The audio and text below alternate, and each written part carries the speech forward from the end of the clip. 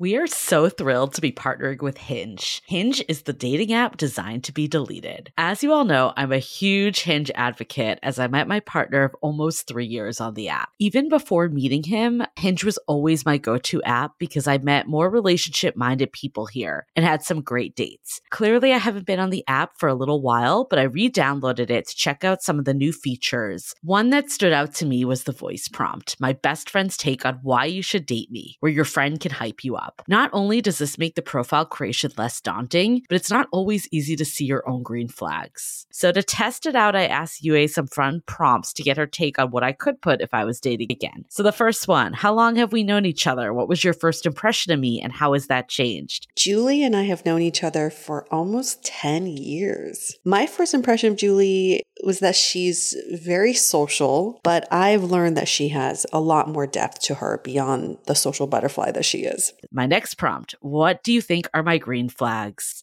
I would say she's deeply loyal. She believes in love, curious mindset, and she is fearlessly ambitious. And then last but not least, what kind of friend am I? Julie is the kind of friend who will always have your back, no matter what. Damn, that feels nice to hear. So download Hinge and try voice prompts today. Then find someone worth deleting the app for. I love wine, but sometimes it can get really expensive, which is why I'm so excited that today's episode is brought to you by Last Bottle Wines. If you don't know, they're a Napa-based online wine shop with a twist. They offer just one hand-picked wine per day until it sells out, which is often in hours. So new day, new wine, always at incredible prices. We're talking 30 to 70% off retail. And the best part is that there's no subscriptions, no fees, and no minimum purchase. Just a daily email with a really great wine. They're offering Dateable listeners 10% off your first order with code Dateable. And now is such a great time to join as their marathon sale is coming up on March 28th and 29th. They flip that one-day rule on its head and offer back-to-back deals, which means that wines are only up on the site for a couple minutes at a time and shipping is 100% free. They sent us a mini marathon package of some of their favorites, and let me tell you, they were delicious. Sign up at lastbottlewines.com and use the code Dateable and find out why Last Bottle is the most fun way to discover and buy amazing wine. The Dateable podcast is an insider's look into modern dating that the Huffington Post calls one of the top 10 podcasts about love and sex. On each episode, we'll talk to real daters about everything from sex parties to sex droughts, date fails to diaper fetishes, and first moves to first loves. I'm your host, Yue Xu, former dating coach turned dating sociologist. You'll also hear from my co-host and producer, Julie Krafchick, as we explore this crazy dateable world.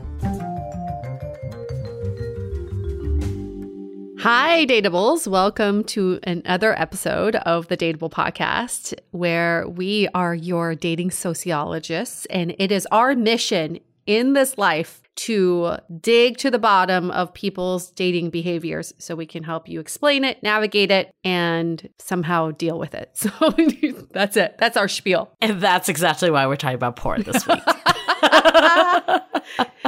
Getting to the bottom of pornography, why we're doing it, how it's affecting you, and when do you know if you have a porn addiction? It's a real thing. You know, porn is so fascinating to me because I feel like because we're millennials, right? And we were in the world where you had to get magazines and really seek out porn. And now it's so accessible to everyone. It's very fascinating to me because I still think I sometimes think of this mindset of like finding porn where I feel like now porn finds you. Yeah, it's everywhere. I could be on a random website and then there's some girl like shaking her boobs. You're like, click on me, right. Click on me. And it's like so ingrained in sex ed, obviously not school sex ed, but like the education that younger generations are receiving. It's kind of like their gateway into sex, where I feel like there's something about it being on a magazine versus a computer screen that makes it a little more detached. Then if you look at like VR porn, it's really starting to become more and more realistic. It's very interesting. And I don't know, I think it's a little terrifying if I'm going to be honest.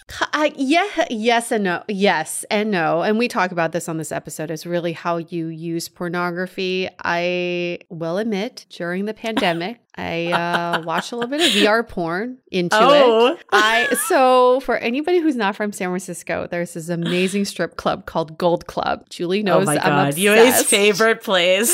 I'm obsessed. I do not like going to strip clubs at night. I love going to strip clubs during lunch. And that's exactly what Gold Club serves. Well, they also, what they do, like $1 buffet or something? It's $5, all you can eat, best fried chicken in the world. And sometimes they have tri-tip and sometimes they have salmon.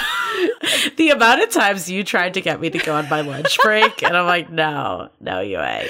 And you know, JV team comes out to dance at lunch and they try harder to get your attention. There's less people there. Actually, no, sometimes it gets really crowded. But what I like about Gold Club is it's a very egalitarian place. There you have people who are tech entrepreneurs all the way to firemen to construction workers down the street because everyone can afford a $5 lunch. Actually, it is the best fucking deal in San Francisco. Nowhere else can you get a $5 lunch. No, that's the true story on that. But that isn't what ultimately drives you. You like watching like the women dance, right? I love watching the women dance. So when they closed down during lockdowns, they offered a VR subscription. Oh my God. Yue's like the first to sign up. And I happened to have a VR headset and I was curious. It was like $10 a month and it was lovely. You get to go into the private suite with these women and they get really up and close and personal and they're very beautiful and they're charming. I don't know. I really enjoyed it and the music was really good. So to me, it was a form of entertainment. It was a form of connection in certain ways because I miss Gold Club so much and I would have the best conversations with the dancers, right? Because like they see me as completely non-intimidating. So they come and sit with me and tell me about their lives and I tell them about what I do and then we exchange phone numbers sometimes. Like it happens, right? And it's a great time. My guy friends love going to Gold Club with me because of course I bet all the dancers come afterwards. I've actually recognized someone at Gold Club a former coworker of mine. Yes, it's true.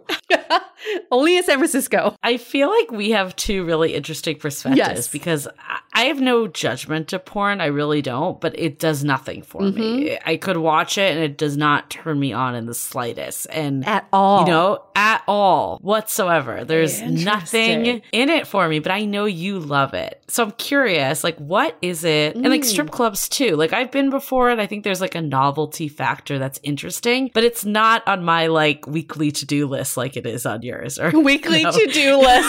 Trader Joe's and Gold Club. Don't lie. You would go weekly if you could.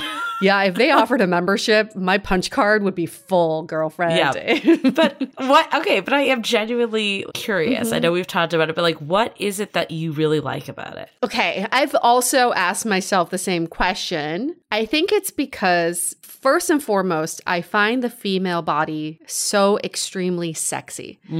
And I love watching female bodies move. It is just the most beautiful thing. And sometimes it turns me on, and sometimes, just out of curiosity, I just like to see the different bodies. There's just so many different types. So I'm just curious visually in that way. What turns me on is the fact that there's this act that makes people feel good, and I can watch other people feel good. And it's something that we can all get involved with. And I do like, you know, I'm nosy. I have binoculars. I love voyeuristic shit. And in fact, that is the category I choose on Pornhub, voyeur. So I like kind of getting a peek into what other people do because it's such an intimate thing. I'm just so like, it kills me that I don't know how other people do it. Do you remember you committed the ultimate faux pas at the sex party we went to? That you told people that you were watching them?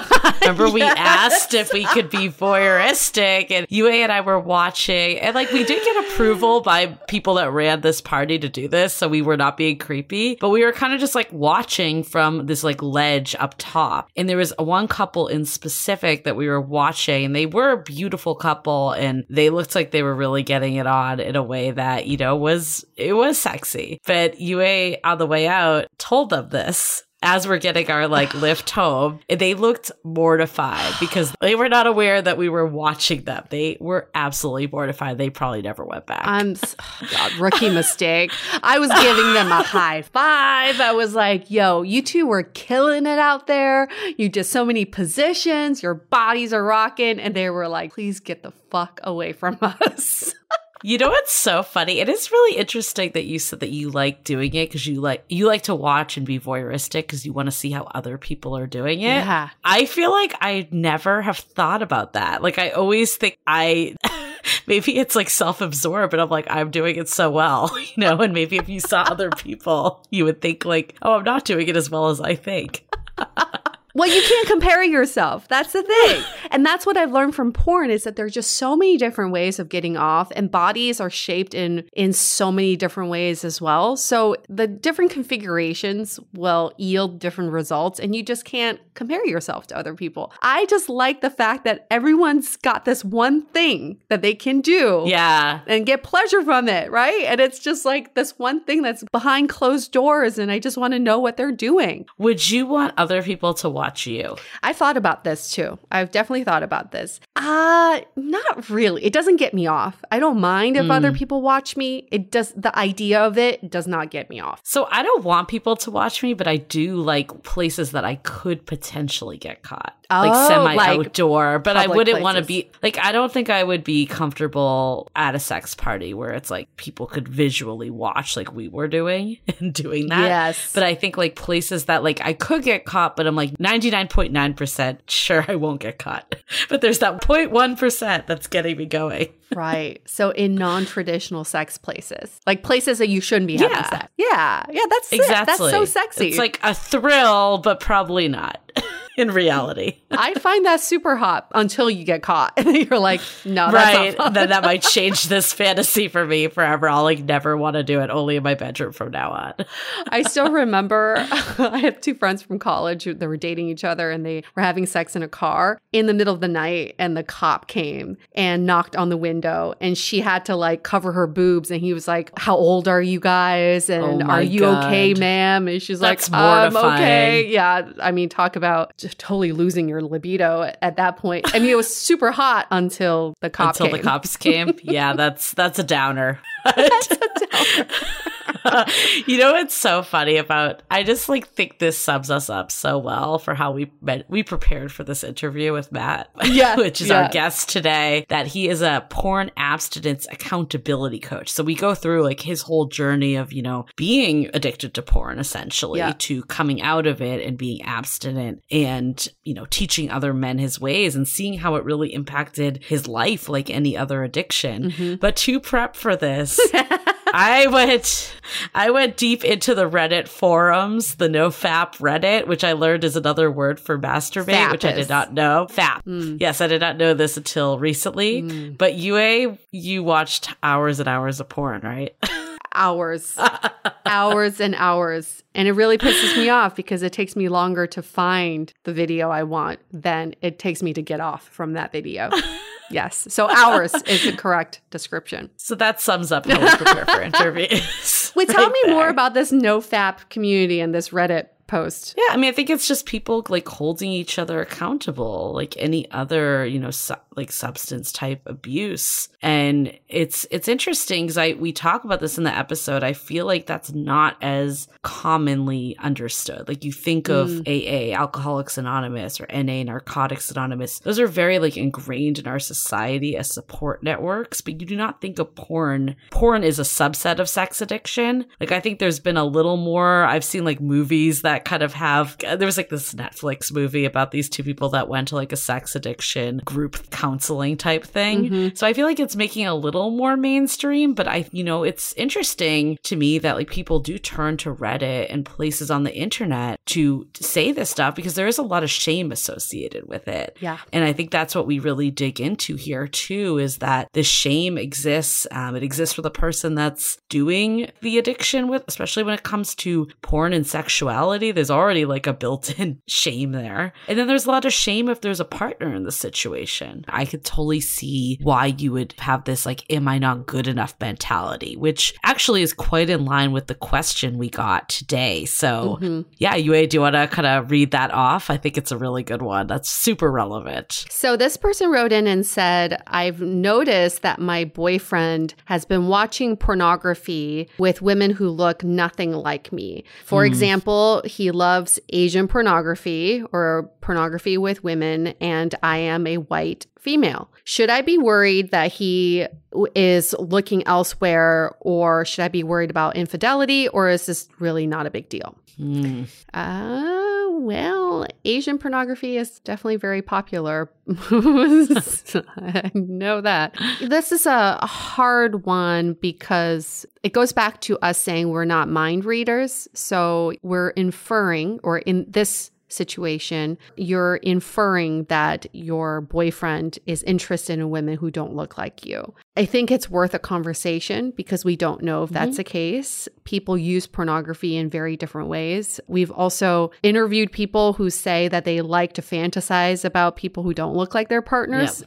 As purely as a fantasy. And I think there's something very biological to that. It's, we're curious. We're curious creatures, and there's just so many different kinds of people out there. But it could be a problem if there is an addiction of some sort, and if it's taking away from your relationship. So ultimately, we can't be the judge of that. Only you and your partner can get an answer, get to an answer at least. And all you can do right now is have an open conversation about it. Yeah, I mean, I think I echo the statement of we don't know why.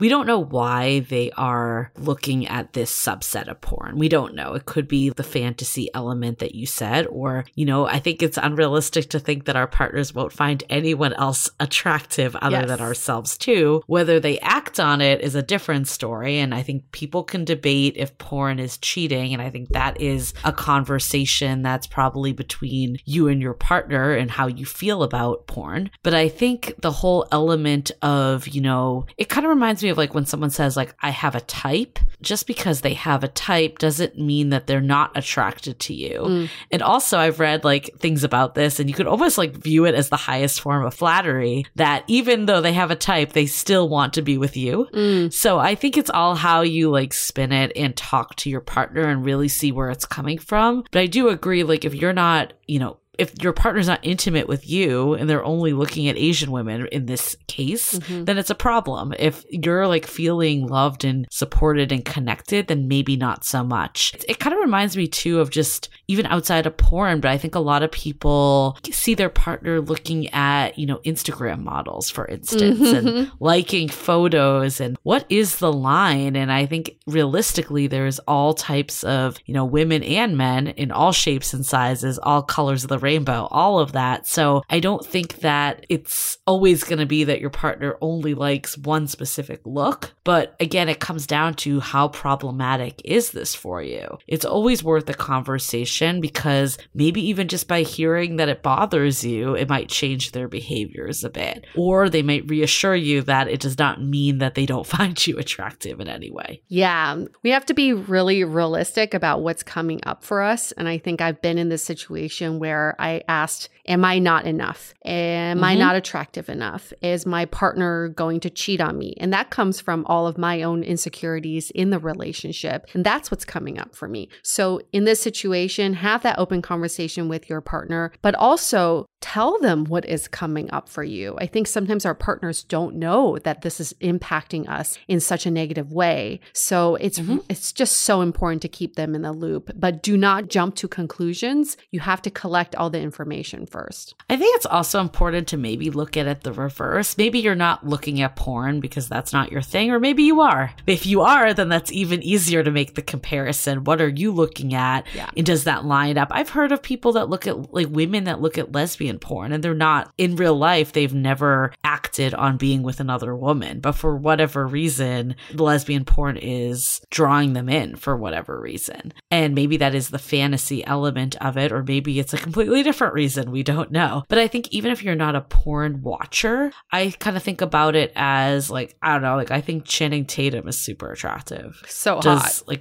yeah. Most women that you poll would think that he or like Brad Pitt or George Clooney, like the people out there are super attractive. Does that mean that I don't think my partner's attractive because I think they're attractive? No. You know, it's like, it's not a comparison. And also, just because I think they're attractive doesn't mean that I'm, well, first of all, not going to date them because of many reasons. They probably don't want to date me either.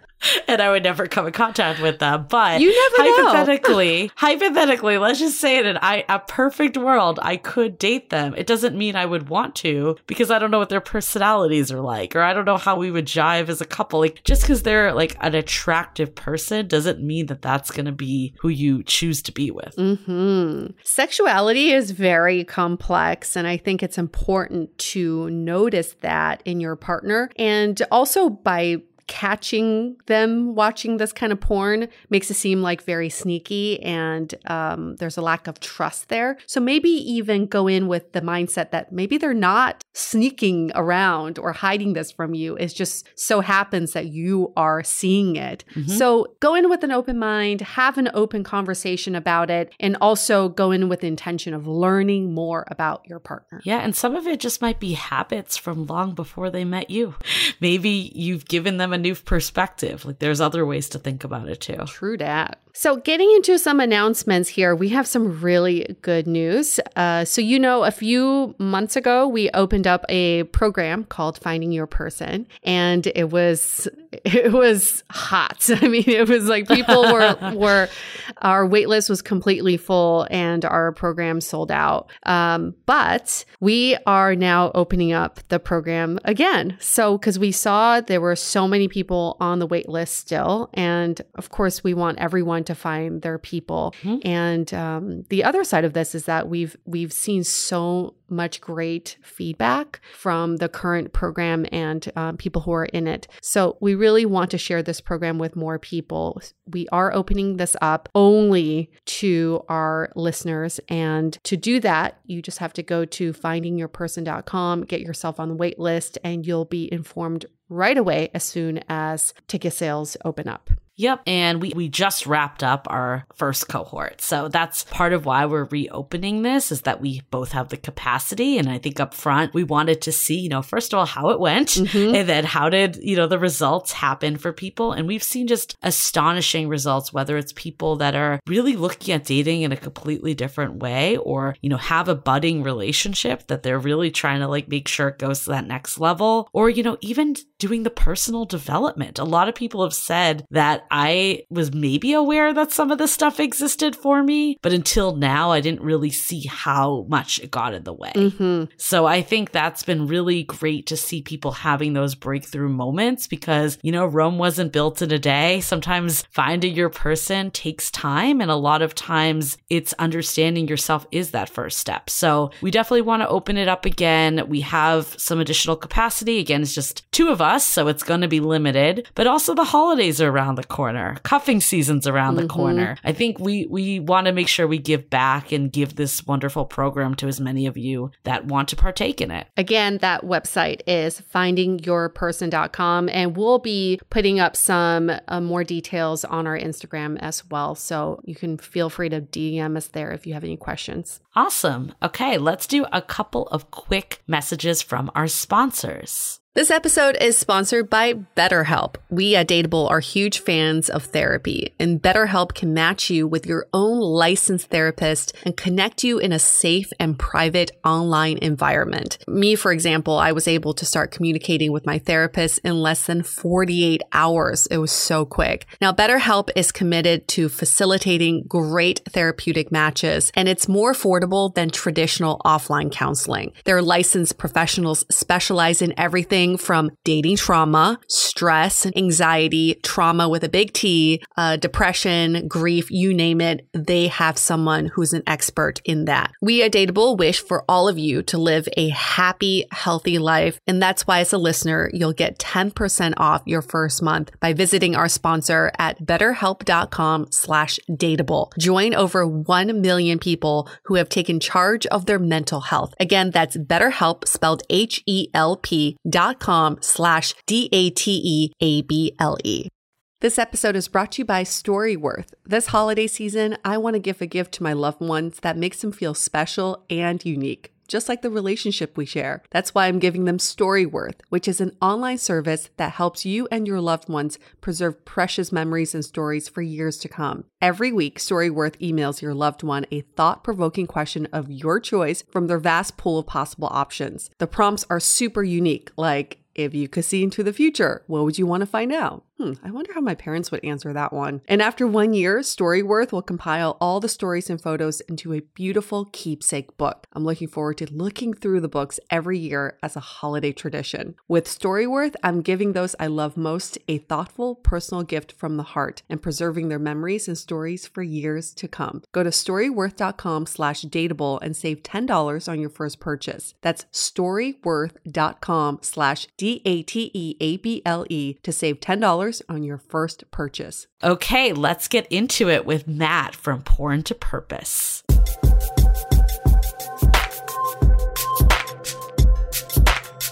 Porn.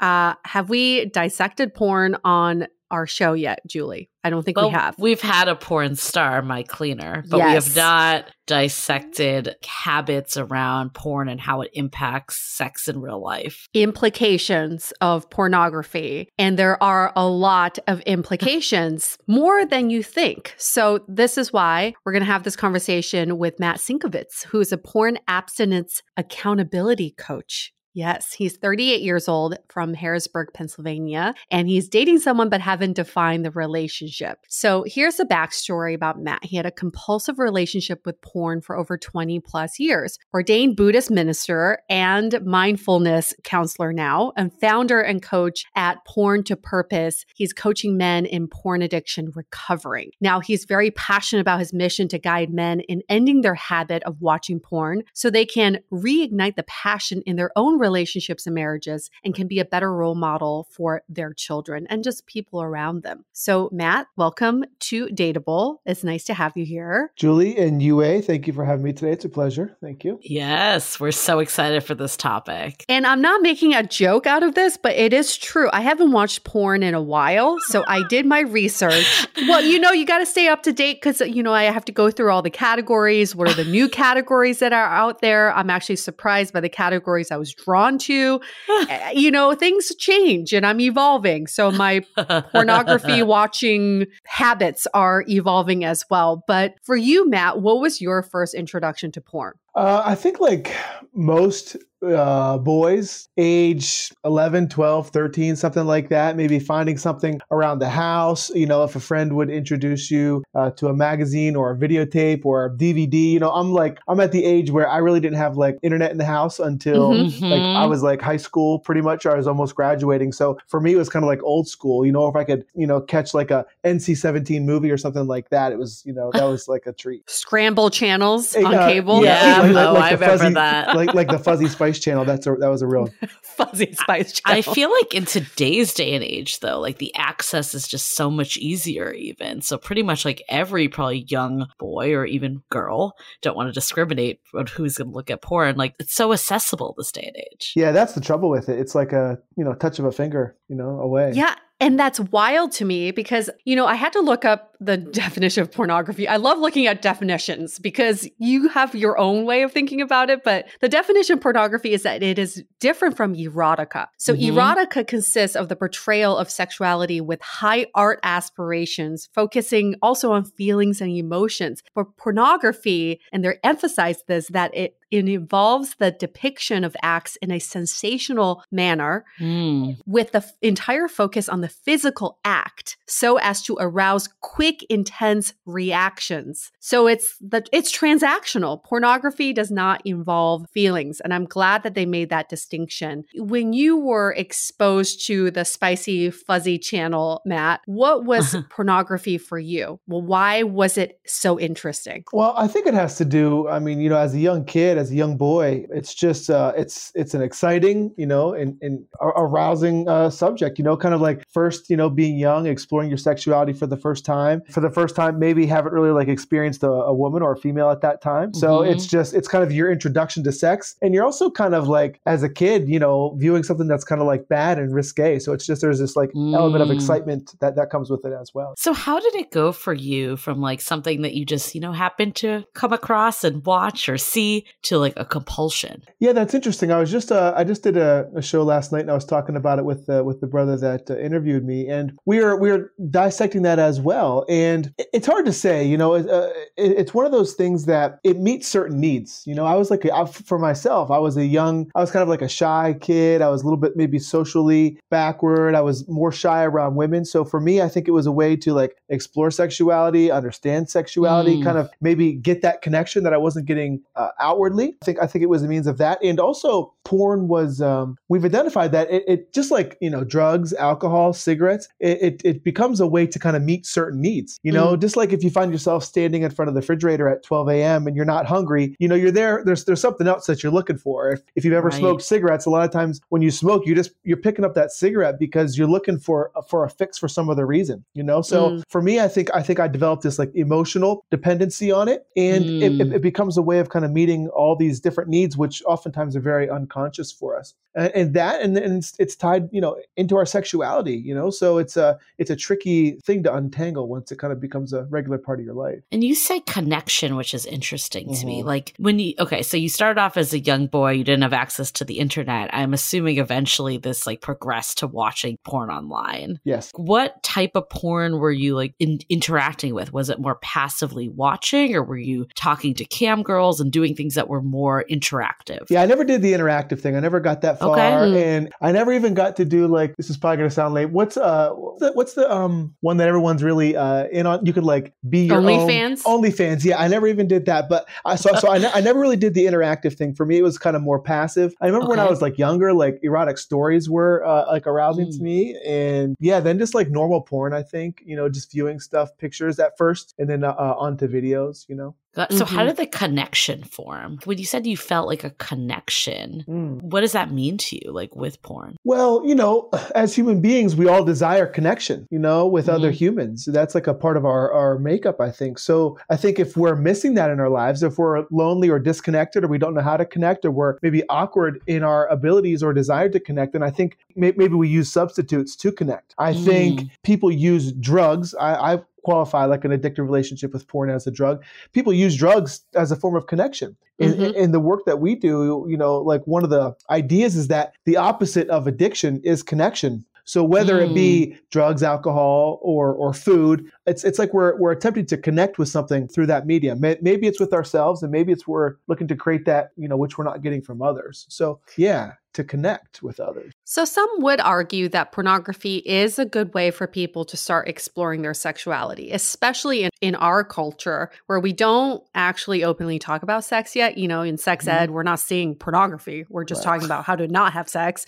Right. So what would you say to that? Do you think that there are some benefits to pornography? Yeah, that's interesting. I take a very kind of like moderate stance on it. I don't take a hardline approach, that maybe some would that say it's all bad or it's all wrong. I think there can be a healthy relationship with it potentially. I often liken it to any potentially addictive substance, like alcohol. For instance, I've never had like an addictive tendency toward alcohol or drugs. Right. I've been able to do those things kind of casually. But some people, like one sip of alcohol and it's like it's chaos. So I don't think there's like a clear, definitive answer for everyone around that. I think it probably could be a healthy way to explore your sexuality. I've talked to a lot of guys who are like, yeah, you know what? I enjoyed it when I was a kid, or I still enjoy it from time to time, but it's not a regular thing. It's not something I go to often. A lot of times couples enjoy it within the relationship, and it can be a healthy thing. But for some people, it becomes toxic because we develop this bond and this dependency on it.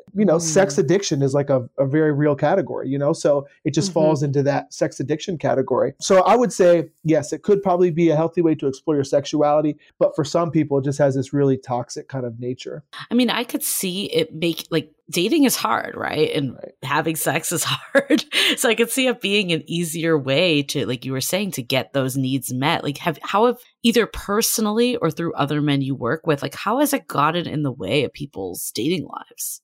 I think massively, because you get into this kind of loop. I mean, even for myself, even in like my 20s and stuff like that, this was when I kind of began to like be aware that it was like an issue. Like it'd be easier or more satisfying just to stay home, in front of the computer than it would be to go out on a Friday night, because everything you've got is everything, like your wildest fantasies are all right there, so it's really easy to go that and to get dependent on that. And for a lot of guys, especially if you've got a regular relationship with it, it has this kind of draining effect. It fogs the mind. It makes you feel not very good about yourself. So that kind of has this cyclical effect of maybe you use porn, you masturbate, you're like all these like feelings of shame and all the stuff that oftentimes comes up around it come in, and that just kind of like keeps you not wanting to go out. And so you just go back to the porn, just like any cycle of drug use, it's kind of like there's just this repetitive kind of nature about it, which keeps you in that cycle, because it is easier to stay inside. You can grab that dopamine hit really easy. You can get that connection. You can feel oftentimes desired. You can feel significant. Right. There's like this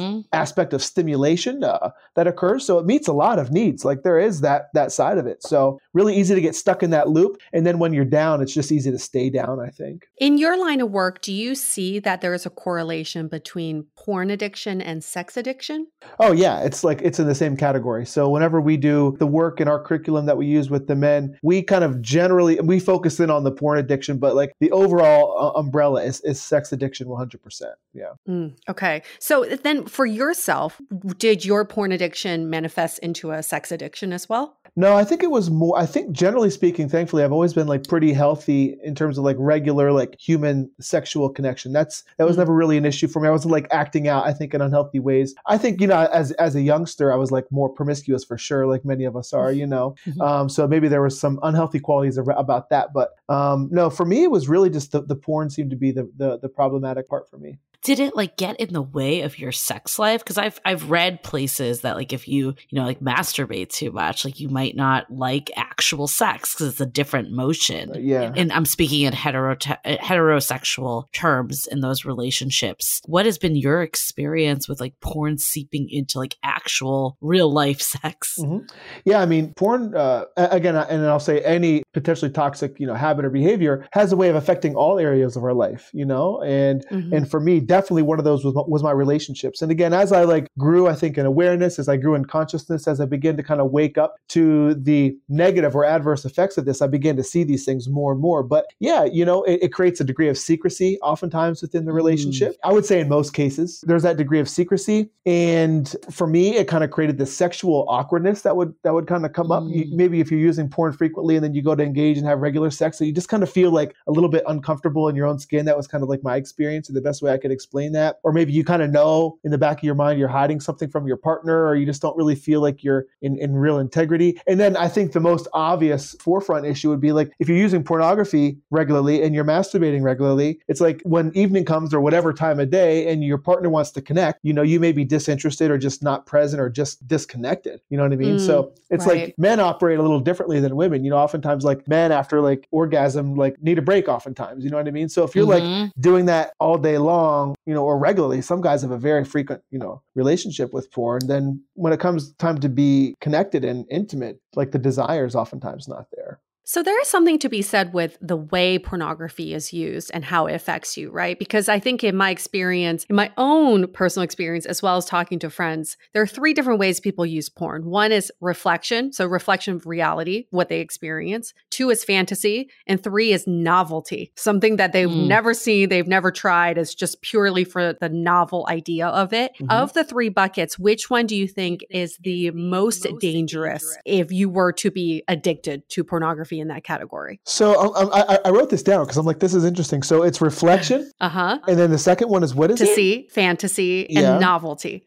Okay. Well, not being too familiar with those terms, I think the fantasy would be the most problematic because you're just off in another world and maybe creating scenarios and engaging with scenarios which aren't very realistic. And that's one of the things that I hear from women and I'm hearing is becoming much more of a problem with younger kids. These young boys are being trained up with these really aggressive kind of like sexual ideas. They're in that fantasy world. So when it comes time to like, engage sexually, that's kind of what they're acting out of. Right. Living in this fantasy world, not grounded in reality, I think could be very problematic potentially. Like missionaries just not doing it. Yeah, for just them. ain't cutting it. So wait, what's reflection? What does that mean? So like it reflects your reality. So some people, some people, and it depends on my mood. I like to see this too. I like to see the woman who looked kind of like me, and maybe she's doing it with a guy that kind of looks like someone I know, and then they're in positions that I would do, and it reflects reality. So it's kind of like, oh, I get to see a little bit of myself in this. But what you are saying is in the fantasy, it kind of warps people's perception of what sex is, especially for those younger kids who may not have had much experience. And I don't know if you've seen the show Euphoria. Have you seen the show? It's about high school kids and it's coming of age, but also just the way they navigate around sexuality. And there's a scene where this very romantic kid is trying to have sex with his girlfriend, and all he knows to do is throw her onto the bed face down and starts just like doggy styling her. And she's like, what are you doing? And he's like, do you not like this? Because this is what I see in pornography. So with that image in mind, did porn affect the way you have sex in a negative way or your connection with other people? I don't think it had an adverse effect on me in a negative way in terms of the way that I engage. Maybe it gave me some ideas around things, but I don't think it was ever unhealthy in that regard. But I would say, after kind of hearing your kind of description of these three things, like the reflection, okay, I get that. The fantasy, I think I get that. And then the novelty piece. I'd like to speak to that if I could, because I think maybe I have some suspicion around what that is. That is another area that I see as potentially problematic for the young people out there, and like where porn can potentially take us. Like especially in today's modern day of like ever escalating like porn genres, like you were out there kind of checking out genres and stuff. Yes, genres. That's a good word. Yes. It gets weird. It gets weird today, It gets weird. Like if you went to Pornhub and like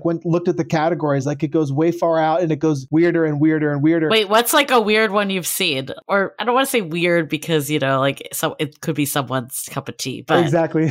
No, I think this is weird because I don't think this is right. This category is very hot. It's step siblings. Oh, step's hot right now. Right. Yes. It's a huge one, and it's a very popular category. Right. Right. And that in real life would be just wrong. It's just wrong. Step, there's like animals, there's like the parental role thing, it's just like whatever, there's like old, young, like you name it. And it just gets weirder and weirder. Anime is a big one that I never kind of got. Oh yeah. A lot of anime, a lot of cartoons. There's like the she-male thing. And again, I don't want to, because some people, maybe that's just their thing. So respect, Right. But I would say that's one of the dangers today is because porn is like a drug. And like with a drug, it's like you need more and more, you need like a harder and harder fix to kind of get that fix, So I think because of that, because of the demand, like the genres are getting weirder and weirder, like more and more bizarre. I think it's getting more aggressive and violent in nature to kind of hit those arousal mechanisms. And oftentimes what people are engaging in, I think they're engaging with it for the novelty. And oftentimes what we hear from guys in my experience was like, now I'm watching stuff that really doesn't even line with my true preferences and tastes, It's just what I need to kind of get off. Well, I think especially when you're younger, it's so important to have those good sexual experiences early on, because I do think they shape your outlook of what sex is and how you view it as you get older and older. So I could see this being really detrimental to one, like the people you're saying that are watching the porn that are like, is this even what I like? Right. Like they think it is. Right. And then also the people on the receiving end, like I was thinking about the example you gave, UA, about Euphoria. Like that would be horrible if that was like your first sexual experience. I would never want to have sex again if that's what someone did to it. Yeah. So I guess, Matt, like how did it show up then in your relationship? Can you give us like an example of a relationship you were in where you started to think this is problematic? Yeah, just very, very, it was probably a relationship, a great relationship that I was in, probably in my mid to late 20s, and great girl. And yeah, porn was a regular part of my life. So, I was using porn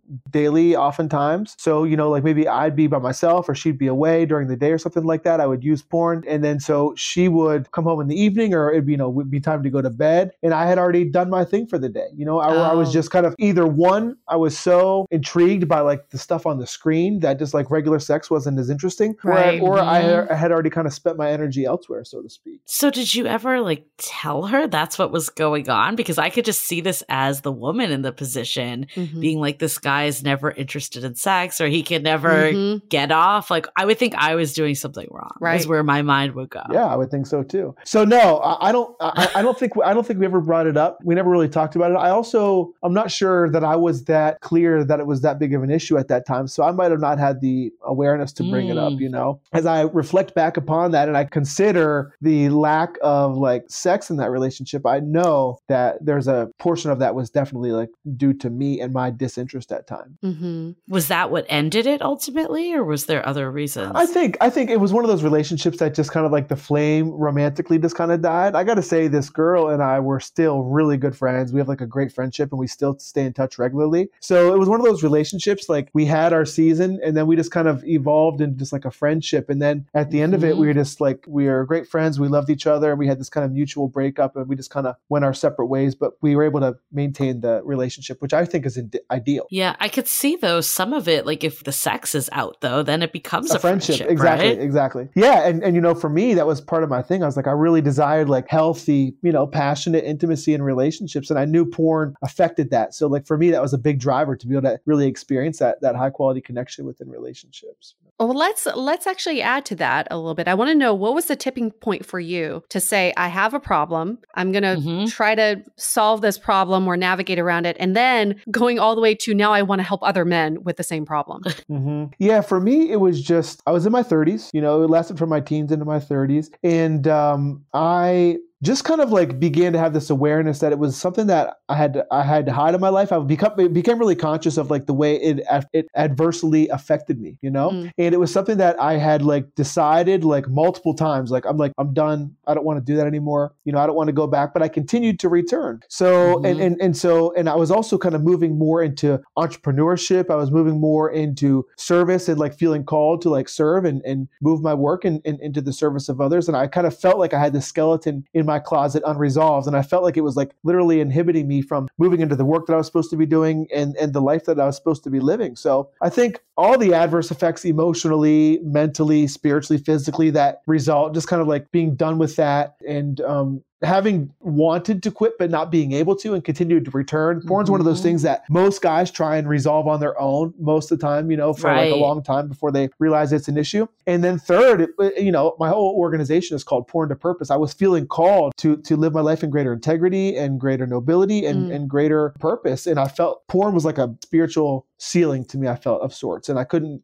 engage in the work the way I felt I needed to and wanted to with it still present in my life. So that was it. And may I continue? Yeah. Okay. Keep going. So what I ended up doing was I had been heavily involved in personal and spiritual development, and I've always hired coaches. I've worked with a lot of coaches and mentors. So I was like, coach, and so I ended up dropping a couple grand on like a group coaching program, and I worked with a coach, and I got into community and accountability and did the deep work. And I did the deep work that was really required. Like a lot of people try and quit and they just kind of try and bare knuckle it. But what's really required is like a transformation internally. And we have to like learn to turn the lights on and see these needs that we're tempted to meet by going to porn. And we have to recognize that oftentimes we're emotionally immature as men. And maybe I go to porn because when I'm feeling distressed or when I'm feeling anxious or when I'm feeling sad or when I'm feeling lonely. But the healthy thing is to learn to sit with these emotions and be with these emotions and maybe this discomfort and then meet those needs in a healthier way. So I had to kind of go in and do that deeper work and do some healing and help that little boy that was still inside of me like grow up. you know? You know what's interesting? The way you're describing it sounds like, the deeper effects of like drug and alcohol Exactly. abuse, right? And addiction.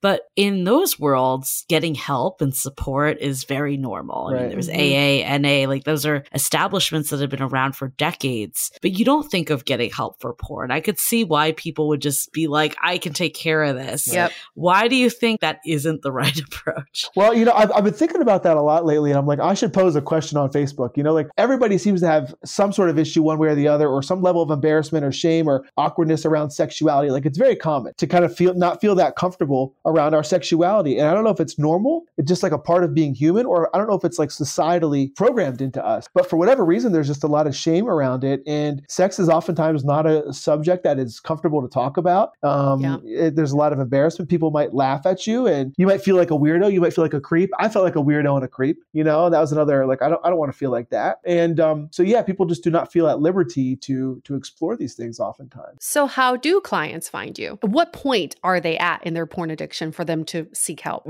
So oftentimes, I run a pretty large online Facebook community, a private community for men. So we get men into community, and we get men into accountability, and we have these conversations, and we provide a space and a forum for men to get in and start having this conversation maybe for the first time that maybe they've never shared with anybody else. Maybe this is hidden in the darkness for the entirety of their life, and now they can finally start bringing it forward and recognize I'm not the only one out there. That's typically how I connect with my clients, either that or a referral. I'm quite active on social media and stuff. And oftentimes the guys that come to me and do the best are the ones where it's all on the line. I find that guys that are like fathers and husbands, their families, their relationships are on their line. They're disconnected in their relationships. They're not intimate oftentimes. They feel like a fraud in terms of a father and a husband. And so they got a lot on the line. And that's typically the guys that show up and are ready to commit to the work and actually do the work necessary to create the transformation. Right. Well, that makes a lot of sense. I could totally see that. I definitely want to dig into like who's coming to you a little more, because I think this is interesting. We keep saying guys and we think about men. Do you ever see women coming to you or facing this challenge also? Yeah, I do. So of course, not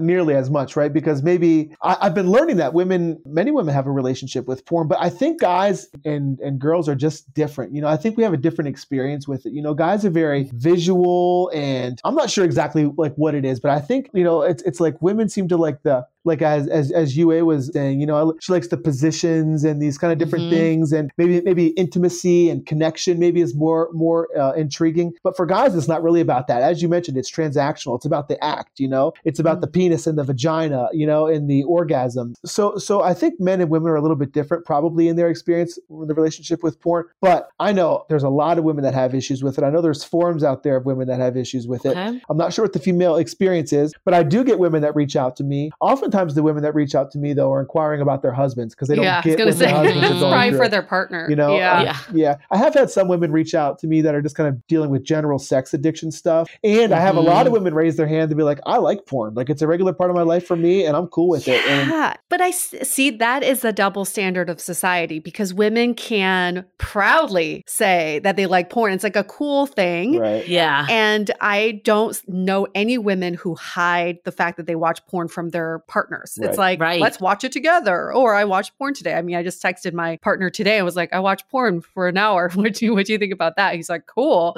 But for men, there is shame tied to it. I don't actually know where that comes from, but I'm guessing that's what's feeding into the addiction. It's I shouldn't be doing this. Right. Yeah, for sure. And I'm not sure again if that's like because maybe something inside of us like just says it's not quite right, or maybe it's something we've been told and it's a story that we have, so.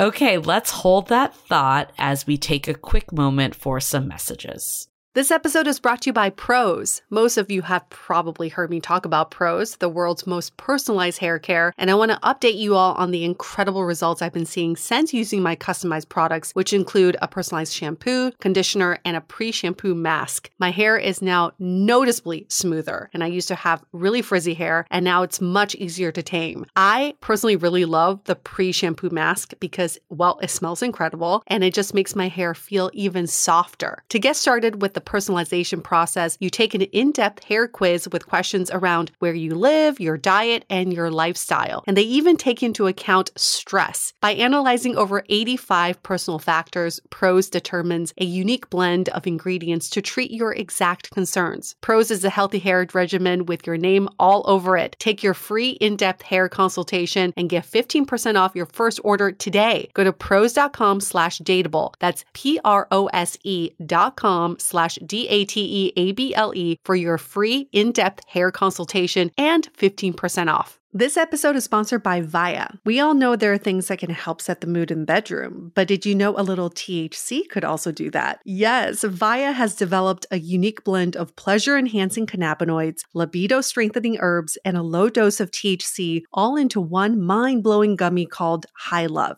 This gummy, wow, it will awaken your senses, increase blood flow, and intensify any sexual experience. I've been pleasantly surprised by the High Love gummies because it is just the right amount of THC for me to have a good time without feeling sleepy. And hey, if THC is not your thing, Via also offers a wide array of other gummies without it. And everything legally ships in 50 states with discreet packaging directly to your door. So if you're over 21, you can get 15% off and a free pack of award-winning Dreams THC plus CBN sleep gummies with our exclusive code DATEABLE at viahemp.com. That's VIIAHEMP.com. Let the gummies work their magic. Head to viahemp.com and use the code DATEABLE to receive 15% off and one free sample of their Sleepy Dream gummies. That's viahemp.com and use the code DATEABLE at checkout. Take your passion and pleasure to a whole new level with High Love from Via Hemp. This episode is made possible by Armoire. Armoire makes getting dressed easy. With a clothing rental membership from Armoire, build the perfect wardrobe with brands that are high quality, unique, and recommended just for you. All you have to do is take a 5-minute style quiz and select items from your dynamic, personalized closet. The styles show up at your door in as little as 2 days. Then when you're ready for new clothes, just swap them out. Listen, I live in Southern California. There is absolutely no need for puffer coats or any sort of those winter jackets. But when I travel anywhere else in the world in these cold months, I'm often burdened with the task of getting winter clothes. And now with Armoire, I can just rent my winter wardrobe. It's brilliant. Right now, our listeners can give Armoire a try and get up to 50% off their first month. That's up to $125 off. Just visit armoire.style/dateable. That is armoire.style, spelled ARMOIRE.style/DATEABLE to get up to 50% off your first month and never worry about what to wear again. Try Armoire today.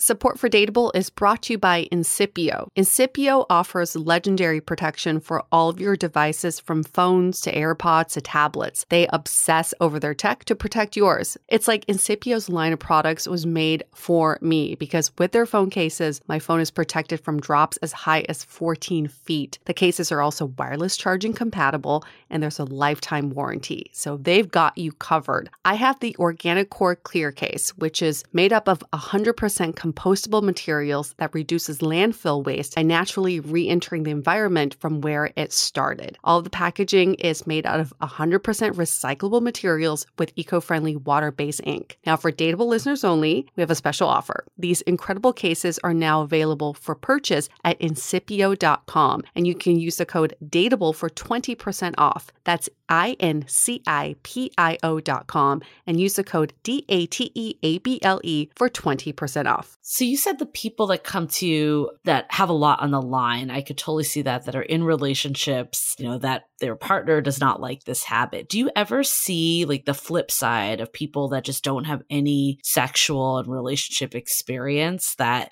have gotten caught up in porn? Like we were talking about earlier, it's easier, it's a way to connect. Or do you find those people aren't coming to you as much because they don't see it as a problem? Yeah, those like the single guy, the bachelor, he might recognize it's an issue, but he might not have the incentive in his life to really do something about it yet, and either until he's in that relationship or, he desires to be in that relationship. But I do get single men that come in. Another category of men that oftentimes works out well is the impact-driven entrepreneur, kind of like myself, that knows he's called to be more and to do more in this world. And he knows that porn is out of integrity or out of alignment for him. So he wants to get it resolved so he can, step into, live the life he's supposed to. Exactly. Yeah. Interesting. We were kind of talking about it earlier. It's such a vicious cycle for these people that don't have a lot of experience. Right. It's basically hindering them from getting that experience. And I love what you said earlier, that the opposite of addiction is connection. And that's basically what you're not getting. Like, if we have listeners out there that are in that position, that they feel like dating is just so hard and I can't do it, and this is better than nothing, essentially, what advice would you have for them to help them get out of that cycle and start connecting with actual human beings? Now, are we assuming that maybe these users would be like porn users? These people would be porn users, or is this like just general? Yeah, let's say they're porn users just because of this topic. Yeah, I mean, porn to purpose, right? That's the whole kind of that's the idea behind the work that we do, and that really spoke to my journey. For me, it really comes down to like tapping into a vision for your life. Like, you've got to wake up to the issues that porn is creating in your life and the way that it impacts your life. And then we get clear on like what we want to experience. Like, what do we want in our relationships? What do we want in our work? What do we want in maybe our spiritual connection, our relationship with God? What do we want in our physical health and our sense of vitality? And we recognize that porn affects all these areas. So for me, it's like getting to this point where like I want something different, and just kind of recognizing that there's more out there. But that really is that purpose, that vision, that why is such a crucial piece in the long-term journey, because you got to have something to really incentivize you to make the change. And with that, I would love to know, only as much as you can share, of the clients that you've had, because I can see some people saying like, how bad could it actually get? Can you tell us how bad it could actually get? Can you give us any stories? Yeah, I mean, I think I could give you like generalities and like what I commonly see. I commonly see, 40, 50-year-old men who have had porn addictions for 30, 40 years since age, since their teens. Maybe it started off as just being like a wild young man and being very promiscuous and going to a lot of strip clubs and maybe prostitutes and stuff like that. Maybe just general like womanizing. But then it kind of gets dark, or maybe they're in a marriage or a relationship and it becomes something that, again, they use as their outlet. It's like their go-to, and it becomes something that's secretive and hidden. And then ultimately it becomes like this really disruptor within the relationship. There's hiding, there's lying, there's secrecy, there's jealousy, there's lack of intimacy. A big issue for a lot of guys out there, really prevalent, is like ED issues, like issues in the bedroom, and an inability to like perform sexually. So that really has an impact on a man's sense of self-esteem and self-worth. And so the worst case scenarios is like children coming across dad, masturbating in front of the computer,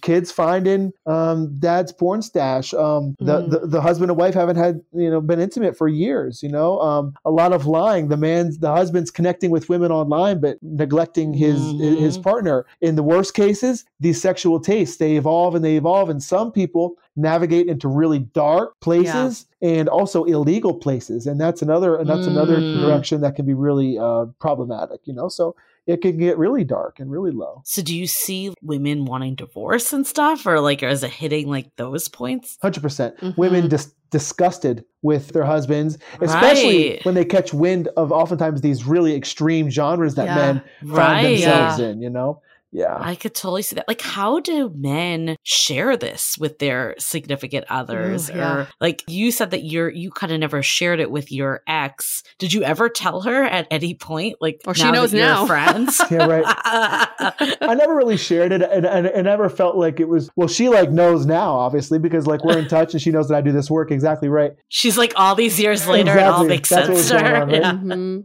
Yeah, it's really difficult. Again, there's a lot of shame. There's a lot of guilt around it. Again, it can be just like embarrassing to bring up, but also like, maybe then how you're perceived as a husband, as a partner, like a guy that can't get his stuff together, I think that's what like stops a lot of guys from getting the help. One, they don't feel like they can bring it up, but two, they how do you get your partner on board to say, this is such a big problem that I need to like invest in this group coaching program. And like, I need to take some money out of savings and do this work. And like, it's that bad, So I think there's a pride aspect of it as well. I think that's a good way to put it. And like, how can partners meet their partner if they did come to them with something like this? Yeah. Like, I can imagine it'd be really difficult. I could totally see that. It could. And I think a lot of women feel as though there's like a degree of infidelity, you know? So a lot of women oftentimes feel jealous or betrayed, you know, angry. But I think the best thing you can do, because it is a difficult thing to bring up, is be understanding, to be loving, to listen. And if the man is sincere and he really wants to bring it up and wants to take action, like support him in taking action, because it'll drastically improve like the quality of the relationship and certainly, you know, his life. Well, I could see the shame coming in for like the partner too, like this, I'm not enough. Oh yeah. I can definitely see that. For sure. Yeah. And then for yourself, in your own experience with porn addiction, do you still experience relapse, or is it like, are you fully cured of it? I don't even know the right vocabulary for this. Yeah, so I'm totally abstinent from porn. Like for me, again, it's one of those things that I don't think I could do, or I even have a desire to do, kind of like casually, because it becomes problematic, and I just don't like the way it makes me feel. You know, I don't like the way it affects my sense of integrity. Plus, I really feel like, because I do serve a community and because I serve men in this work, I feel like I need to be the model of that and demonstrate, you know, the example. So for me, I am fully abstinent, and I don't think kind of a casual relationship would be ideal. Exactly. But how do you protect yourself from everything that's out? Like on Netflix, like that show Sex Life. It's not pornography, but it might be, right? So I'm vigilant. I'm vigilant. And it's like, be careful, little eyes, what you see, you know? Like I grew up in church and that was like a children's song, you know? But for me, like I just live with a high sense of integrity around it. I've got Covenant Eyes, which is an accountability software. I've got like accountability software on my computers, on my devices. And I've got like people that hold me accountable to this work. Like even on Facebook or Instagram, if I see a girl that's really like flaunting herself and being really sexual, you know, of course, sometimes like I'll click on the picture, but like if I notice that, like I like unfollow the girl oftentimes, you know. I try and just like really clean up my environment. In our work, we have this whole process we call clean up the field, and it's really to create like a more pure environment, so our minds aren't going there in the first place, because it is sex sells and it's everywhere, you know. So I don't really watch stuff like that on Netflix, you know, and like on YouTube, I've got the parental controls settings switched, so I don't get like really adult suggestions on there. And on YouTube, on like Facebook, I unfollow, and I've got accountability stuff in place. So I've just put measures in place to create a more kind of like holy environment. So I'm just not really going there as often. And if I did relapse, it would be hard to look my guys in the eyes, honestly. So that holds me to a very high degree of accountability, you know? Yeah, well, it definitely reminds me of like substance abuse, and like that's why people like forever will stay with groups, right? For the accountability. And it's addiction isn't like a one and done thing. It's something that can last an entire lifetime, even if you're in recovery. Yeah. I feel like we always hear of how detrimental substance abuse can be to relationships. Do you feel like porn abuse is in the same category, or do you think it differs in a different way? Well, I mean, obviously, like substance abuse, you know, you might be out of your mind and do something crazy, you know what I mean? So probably not going to do that with porn. You might spend a bunch of money, you know what I mean, on a prostitute or online or something like that. I'm sure that's a problem. But I would say it's different in that regard. But in the way that it could be damaging and toxic and disruptive, I think it's absolutely relevant to the conversation. And I just wanted to say also, I recalled UA's request. So for me, it's still like a daily choice. You know, I do think what I find is I'm practiced now in making the healthy choice. Like I don't really go there. My mind doesn't really go there like it used to. I think I've reprogrammed my mind in many ways, and I've shifted my identity. Like I'm no longer that man. But I still have to be vigilant, and I still have to be mindful. I still have to be watchful and cautious, and I still get triggered. The thought still crosses my mind, but I think it's like the less we water certain plants in the garden, it's like they begin to die, and we can allow new things to grow, you know? Right. I definitely see like what you're saying about the dangers of substance abuse. That isn't there as much because it's not mind altering. Right. But I do think what I'm hearing is that a lot of like the fallouts of relationships can be similar. The, you know, sneaking around, the lack of trust, like all of those aspects of how it impacts. Like, I guess now that you're not doing this, how has this changed your current relationship that you're in, either in terms of just how you show up presently and then also like your sex life? Like, world's different, you know, like porn, I think generally speaking, robs us of our power as men, you know, especially if there's a lot of masturbation involved, because like when a man ejaculates, there's that energetic kind of drain that occurs, you know, it's like the rest period that's often, you know, occurs. So I think when a man is constantly doing that, and is constantly out of integrity, if it's a problem for him, it just drains us of our power, and we're just weaker men as a result of it, you know? So for me, again, I recognize that porn was affecting every aspect, every area of my life, my relationships, my spirituality, my work, my business, my sense of purpose, my income, and my health, like my energy, clarity of mind, you know, like you don't go to the gym as much, you know, you're not as ambitious, you don't have that drive. So for me now, the relationship that I am in, you know, I'm clear, I'm powerful, I'm strong, I'm in integrity. I think I'm honest. The sex is great. Like you're powerful, you're connected, you know, it's like the porno that you're like, you know, fantasizing about all your life. It's like happening, you know what I mean? It's like good, you know? So yeah, really high quality in that regard. And yeah, just a more powerful, present, intentional man, you know? We kind of glossed over this in your intro, but you are an ordained Buddhist minister. Right. What does that mean? What does that entail? Mm-hmm. There's many pieces to my story, obviously. But like when I was like around age 25 or so, I was in this really dark, depressed place, and I was like suicidal, and I was really dealing with a lot of obsessive kind of tormented thinking. I was really unhappy with just crap going on in my head. I didn't like myself. I was just in a dark place, you know. So I was looking for a refuge, and I found mindfulness and meditation, you know, and that ultimately led me to Buddhism. And I really dug deeply into that. I grew up in a very Christian household, and I got really into Buddhism and mindfulness and meditation, not as a religion as much as a way of life and a philosophy for living and a philosophy of well-being. And I ended up, you know, really connecting with the community and working with the teacher. And I ended up training with my teacher. And you know, I went through a seminary because I wanted to deepen my own studies.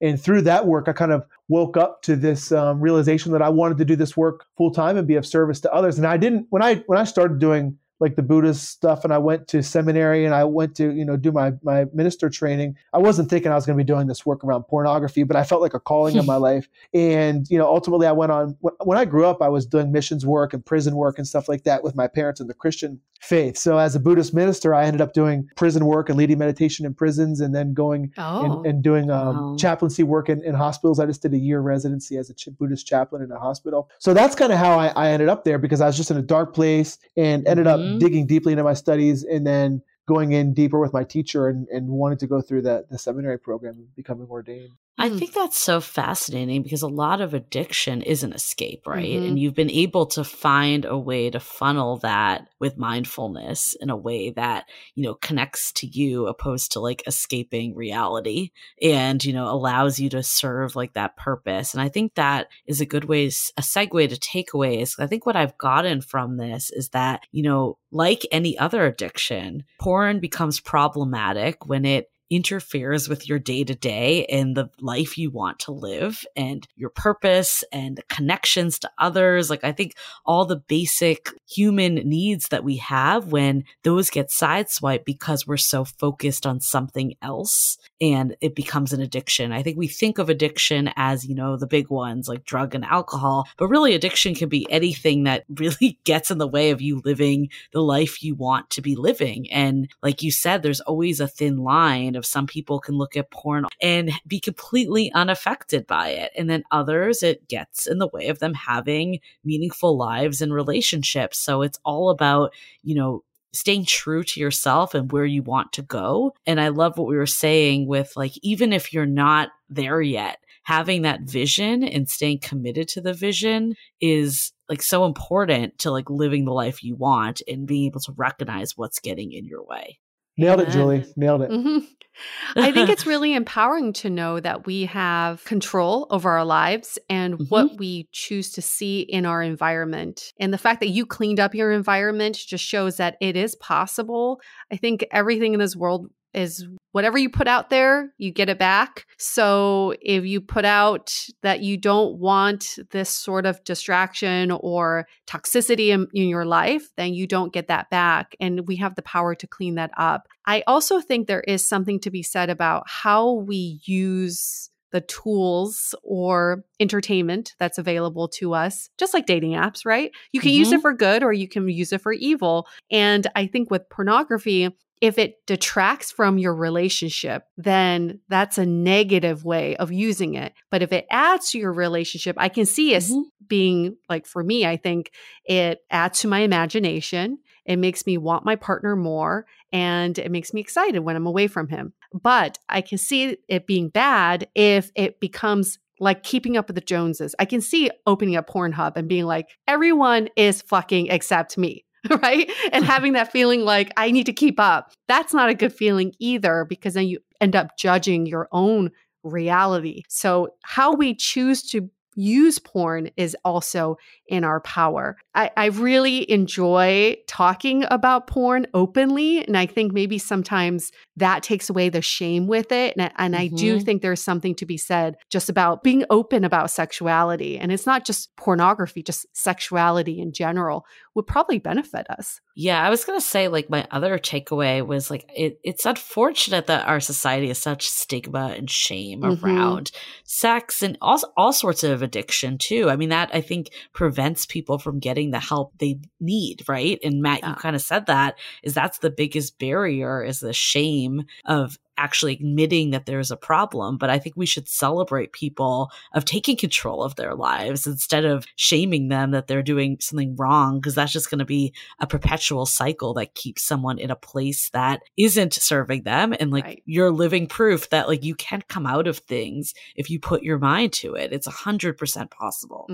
Wonderful. Anything else to add, Matt? I know you like live and breathe this stuff, but no, there's always like a lot of stuff I could say, but I would just say, a couple ways that we kind of like identify, like, is porn a problem for me? Is this an issue for me? Now, I'm not sure how many men listen to your show. We have quite a few men, a lot of men. Yeah. But a couple ways that I think one could maybe judge or gauge, is this problematic for me? First of all, you probably just kind of know, like on a gut instinctual level, if it's cool with you or not. Another way is like, what is your experience with of pornography, like around pornography? Like after you use it in the days and the weeks that follow, like how do you feel about yourself? How does it affect your sense of self-confidence, your sense of self-worth, your energy levels, Feel socially awkward, sexually awkward? Like pay attention just to like the direct immediate feedback that you receive. Number two is it something that you are having to hide in your life? You're having to hide it from your partner. If you have to sneak it around. If you handed your phone over right now to your partner to go through it, like, would you be okay with that? Like, is it something you have to hide and sneak? Is that like a sneaky energy in your life?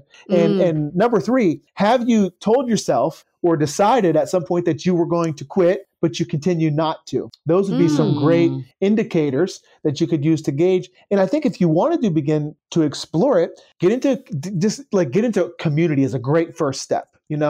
Just get around other people that kind of, as you mentioned, Julie, normalize the conversation for you a little bit, allow you just to get it out a little bit, and just kind of recognize you're not alone in this journey, and you can begin exploring some resources that way and get some support. So. Well, that's why I think like Alcoholics Anonymous and Narcotics Anonymous has been so successful and helpful to people, is because it gives community at the end of the day. So I'm really glad to hear that there is this for porn and you're like helping lead the way. I guess like for people that want to learn more, that might be going through this, what are some ways that they can kind of get in touch with you and find these communities? Yeah, well, thanks for that opportunity.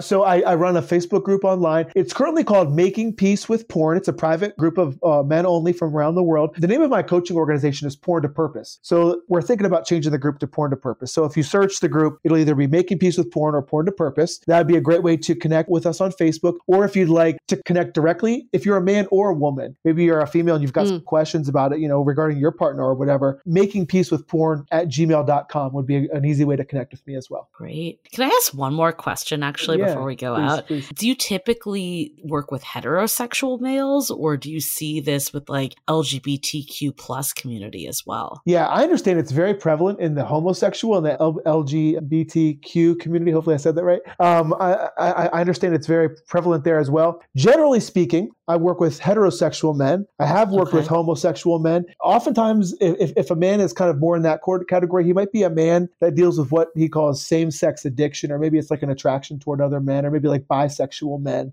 So they're kind of working through navigating that terrain in their own life. But I'm here to help all, but generally it is heterosexual, like identifying men. Yeah. Got it. Well, thanks so much, Matt. I mean, this is a wonderful conversation, and I'm glad that we're openly talking about it. And for, any of our listeners who want to learn more, you have all the resources now. We are going to wrap up this episode, but before we do so, we always like to say this. We love you. We hope you love us too. And if you do so, please go into Apple Podcasts and give us a 5-star rating and write something nice or write something insightful. We love reading those love notes that you've all been sending in. Those are great. And you can always tag us on Instagram at Dateable Podcast if you have some feedback or just want to chat with us about stuff. And on that, we're going to wrap up this episode. Stay dateable.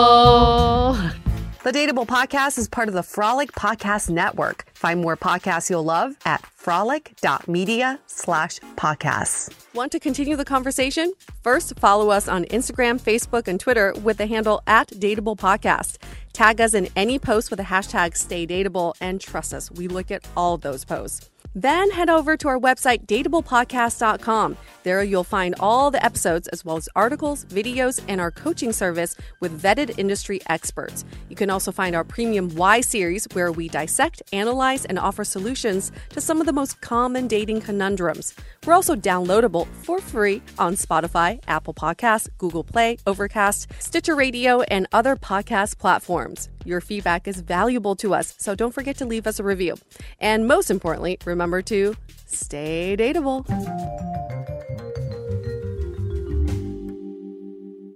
At Parker, our purpose is simple.